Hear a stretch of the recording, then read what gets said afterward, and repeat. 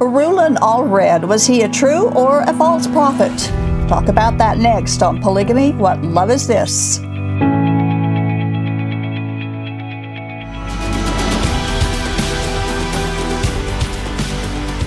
Several months ago, we began a series where we present teachings from the leader of the AUB Polygamy Group, Rulon C. Allred.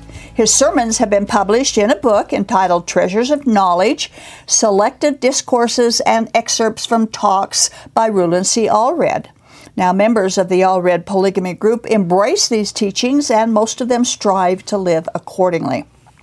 However, most of what he taught disagrees with the Bible and cannot be labeled as treasures of knowledge. Now, we know their argument is that the Bible isn't correct, so how can you measure truth by it? But you'll notice we quote from his teachings. Allred quotes from the Bible a lot. Now, if you can use the Bible to try and prove their religion is correct, we can certainly use the Bible to expose their heresies. Karen Bradshaw is here again as co-host to help us understand the Allred Polygamy Group dogma. She was born and raised and entered into a polygamous marriage in the Allred Group. So she's familiar. Karen, thank you for coming. And you are familiar with these and with what he taught. Yes, all of this is very familiar. I mean, I remember him. And he was highly revered, speaking. right? Highly revered man. Yes. Yes, was. Considered a prophet. He was the founder of the Allred Group. That's why they named it the Allred Group. Right. Right? So we are going to begin, as we did before, quoting with from some of his sermons and then comparing it to what the Bible teaches. So our first quote is from a sermon that he preached from page 94 of the book. All right. So, and I remember him saying things like this. Now I want to bear you my testimony as a servant of God, that I know that the course that we are pursuing is acceptable to our Heavenly Father, and that this work must progress, and it will progress. It will increase till God's purposes in us are accomplished, and we have established and kept alive the fullness of the everlasting gospel, which God said through Daniel would never be taken from the earth again, and which God, in the Doctrine and Covenants, has promised us should never be taken from the earth again, and which Brigham Young has told us should never be taken from the earth again. Now, I find it interesting that all the polygamy groups refer to their own particular group as the work. It kind of surprised me that when I found out that the group you were from, another polygamous group, said that, because the Kingstons always referred it to as this work. Yeah. But what work or works is it? Is it polygamy? Is it the United Order? Is it the priesthood? Is it follow the leader? Or all of the above? Well, it's all of the above, actually. Yeah. Now, Allred appealed to the Bible, the book of Daniel, to make a point of how their work or polygamy group would never fail. So he is using the Bible to make a point, a Bible they don't trust, to confirm a teaching that's not even in the Bible. But Mormon and polygamy leaders know that their followers will not prove or disprove the accuracy of their claims. He said that God promised that he would never take the everlasting gospel from the earth again. Is that true? What does he mean by again? First, if the gospel's everlasting, how could it ever be lost in the first place? Right. And if it was never taken from the earth, then it wouldn't need to come back again, right? So they claim it's been gone. There need to be a restoration. Yeah, right. Secondly, God promised that his gospel, his word, his promises would never fail. So if they did fail, and they were taken from the earth the first time, as Mormonism claims, how can we trust him to keep his word the second time? Good point. Allred claims God promised he'd never take it from the earth again. Well, he promised he'd never take it from the earth the first time. So how can we trust him? If his promise failed once, it can fail twice. Biblical information, of course, is that God's work and promises cannot fail, will not fail, and they never have and they never will fail. So a Mormon restoration, as you said, is a fraud and was never needed. And third, there's no work or works that anyone can ever do to bring eternal salvation to anyone. And you've got some quotes from Isaiah to support that. All of us have become like one who is unclean, and all our righteous acts are like filthy rags. We all shrivel up like a leaf, and like the wind, our sins sweep us away. Isaiah 57:12 says, I will expose your righteousness and your works, and they will not benefit you. So God will expose the works of the polygamy group, and there will be no benefit to the people. He promises that. There'll be no benefit. Works will not benefit the worker. You can see it right there in God's Word. In Ephesians chapter 2, verses 8 and 9, it says, For by grace you've been saved through faith.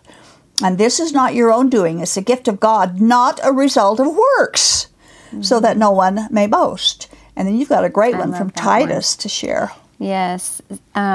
But when the goodness and loving kindness of God, our Savior, appeared, He saved us, not because of works done by us in righteousness, but according to His own mercy, by the washing of regeneration and renewal of the Holy Spirit, whom He poured out on us richly through Jesus Christ, our Savior. So these focuses is not on our works, but on Jesus, who is the Savior. Our works aren't the Savior. These passages have nothing good or beneficial to say about our works. Yes. Now, obviously, we cannot save ourselves by works. So Allred is leading the people astray in claiming something which does not agree with what God has said.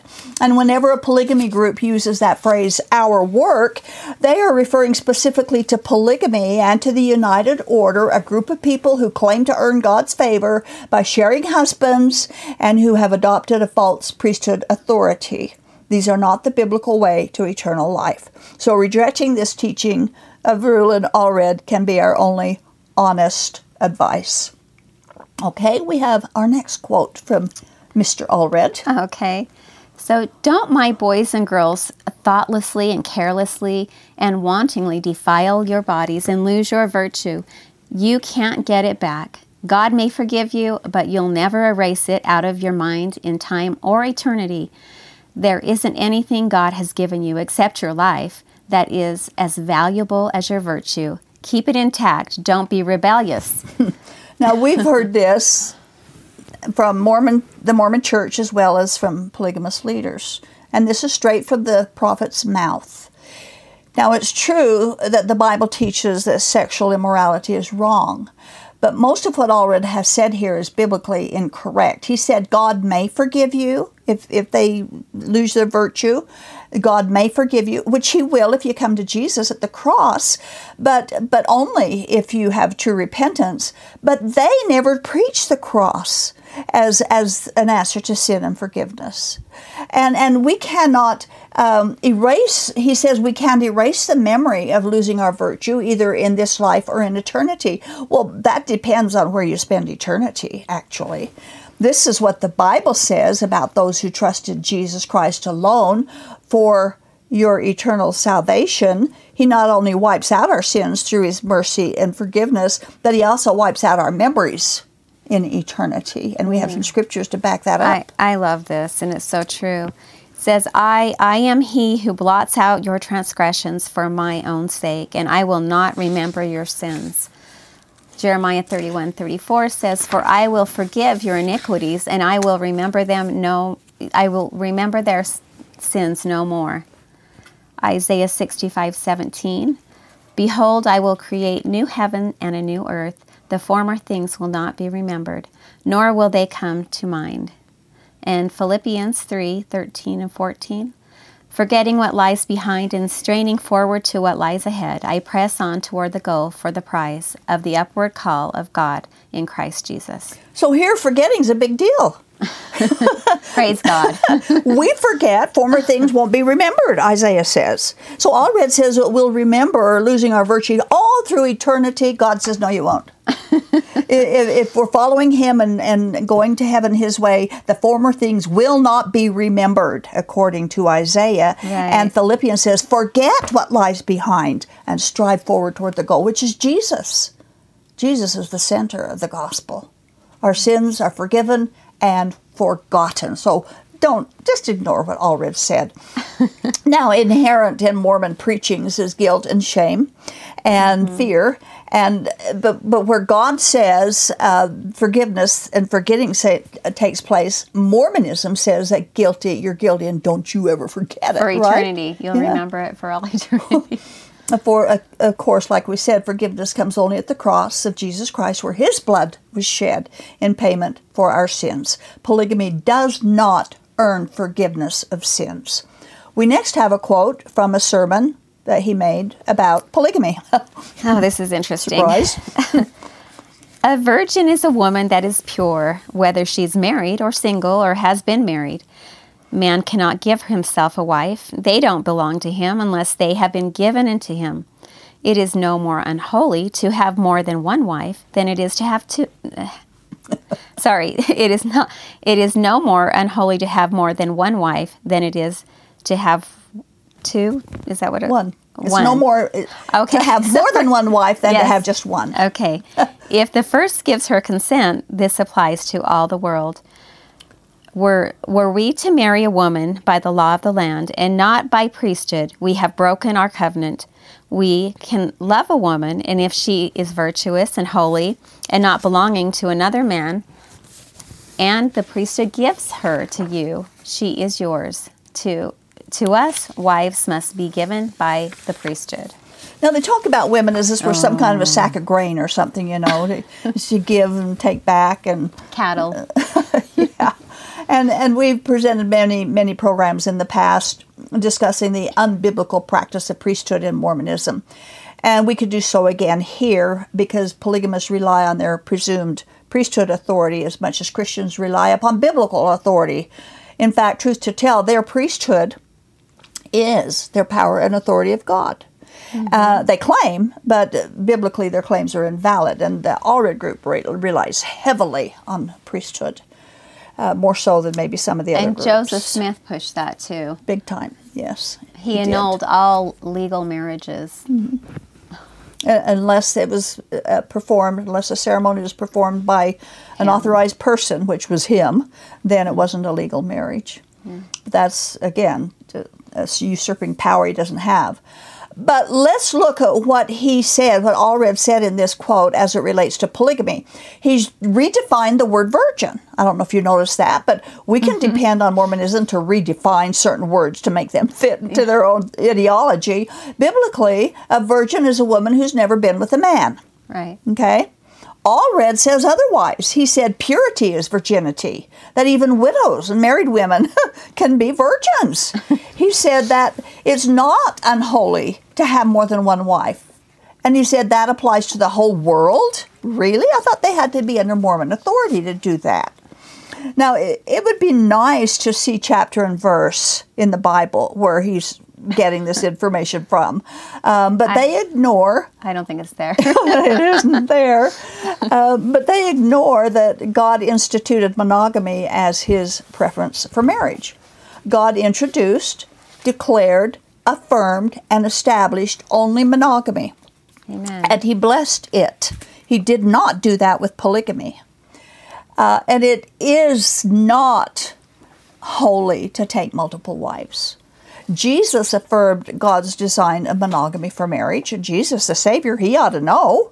Right. The Apostle Paul also stated very clearly, one woman and one man for marriage. And let's quote from 1 Corinthians. So, but because of the temptation to sexual immorality, each man should have his own wife and each woman her own husband. Now, the Greek language, from what the New Testament is written, expresses this statement as exclusivity. Now, they've twisted it to make it mean at least they should have at least one wife. The woman can only have one husband, that's for sure, but a man can have more than one wife. That isn't true. In the Greek language, it is restricted to one wife per man.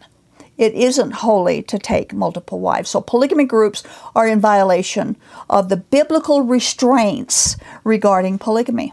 They are, both the Old Testament and the New. Yeah, with this scripture, I remember just how hard it was for me to, when I became a Christian, to realize it's okay to have just my own husband, because that was just so foreign to me. Yeah.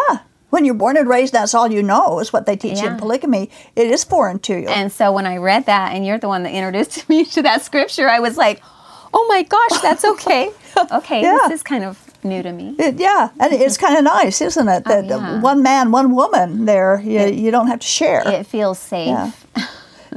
So the polygamists actually are in violation of what the Bible teaches. Yeah. Now, Allred said a wife cannot be given without the authority of the priesthood. Passing the women around, like I said, a sack of grain. Now, they use the Bible as their basis to even have a priesthood, claiming it's been restored from the lost priesthood of the Bible. There's many reasons why their priesthood is illegal, but even if it were valid, there's no validity to the idea that the priesthood must give wives to men. The woman's free to choose any husband she wants as long as he is single. Only Mormon polygamists proclaim that adultery is okay. Yeah. But God will never bless something he's forbidden. A man with many women is no more acceptable than a woman with many men, because God does not show favoritism, and we have scriptures for that. Yeah, I love that. So Romans 2:11 says, "For God does not show favoritism," in Ephesians 6:9, "and there is no favoritism with him." James 2:9, "But if you show favoritism, you sin and are convicted by the law as a lawbreaker." So it's just as wrong for a man to have many women as it is a woman to have many men. Yeah. God has us under the same kind of a morality restraint. One for one, and that's it. Okay, next thing Allred says is this.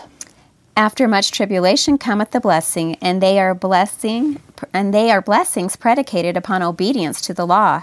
When we endure long enough to please God, we receive the blessing."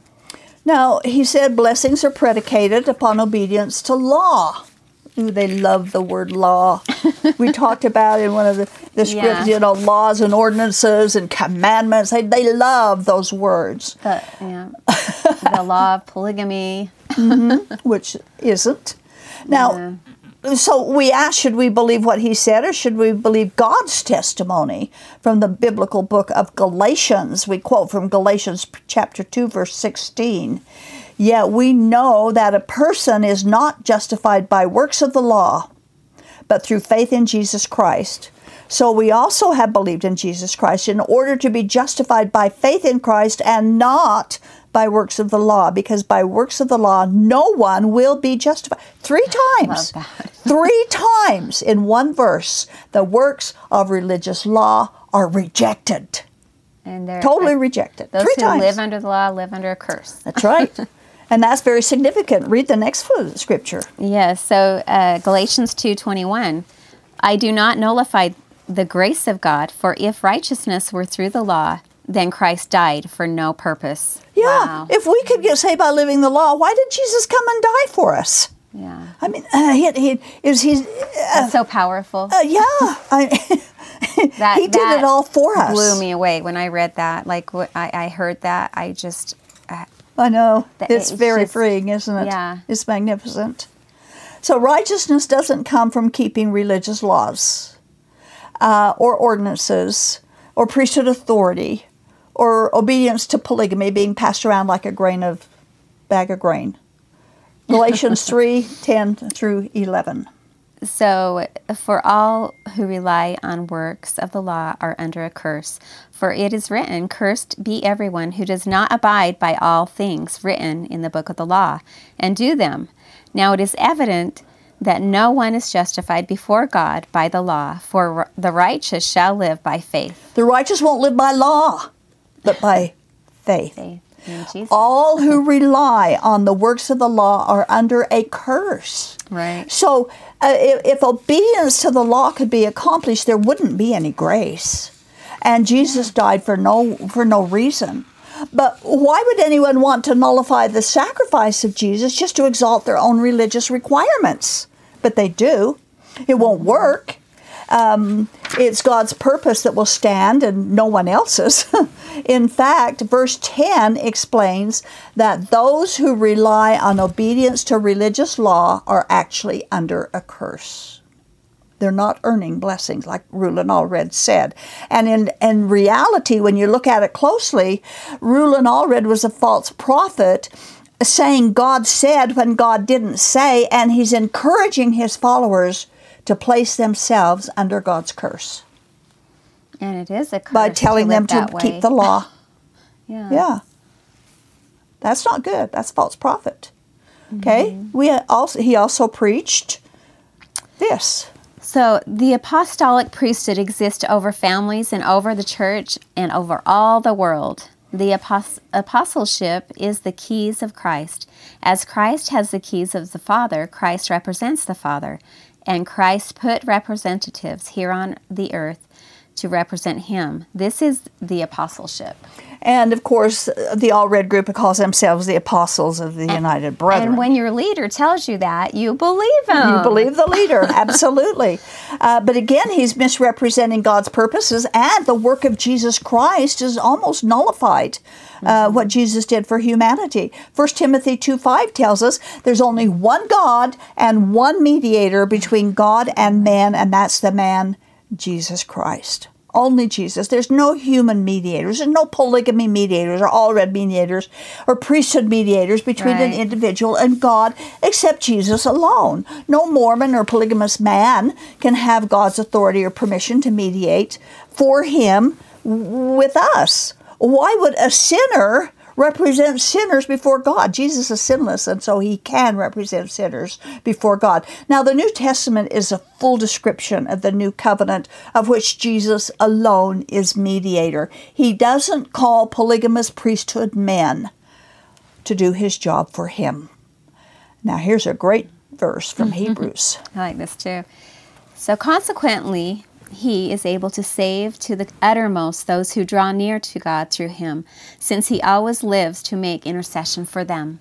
Now, the question is, what polygamist high priest, or Mormon priesthood holder for that matter, can save to the uttermost?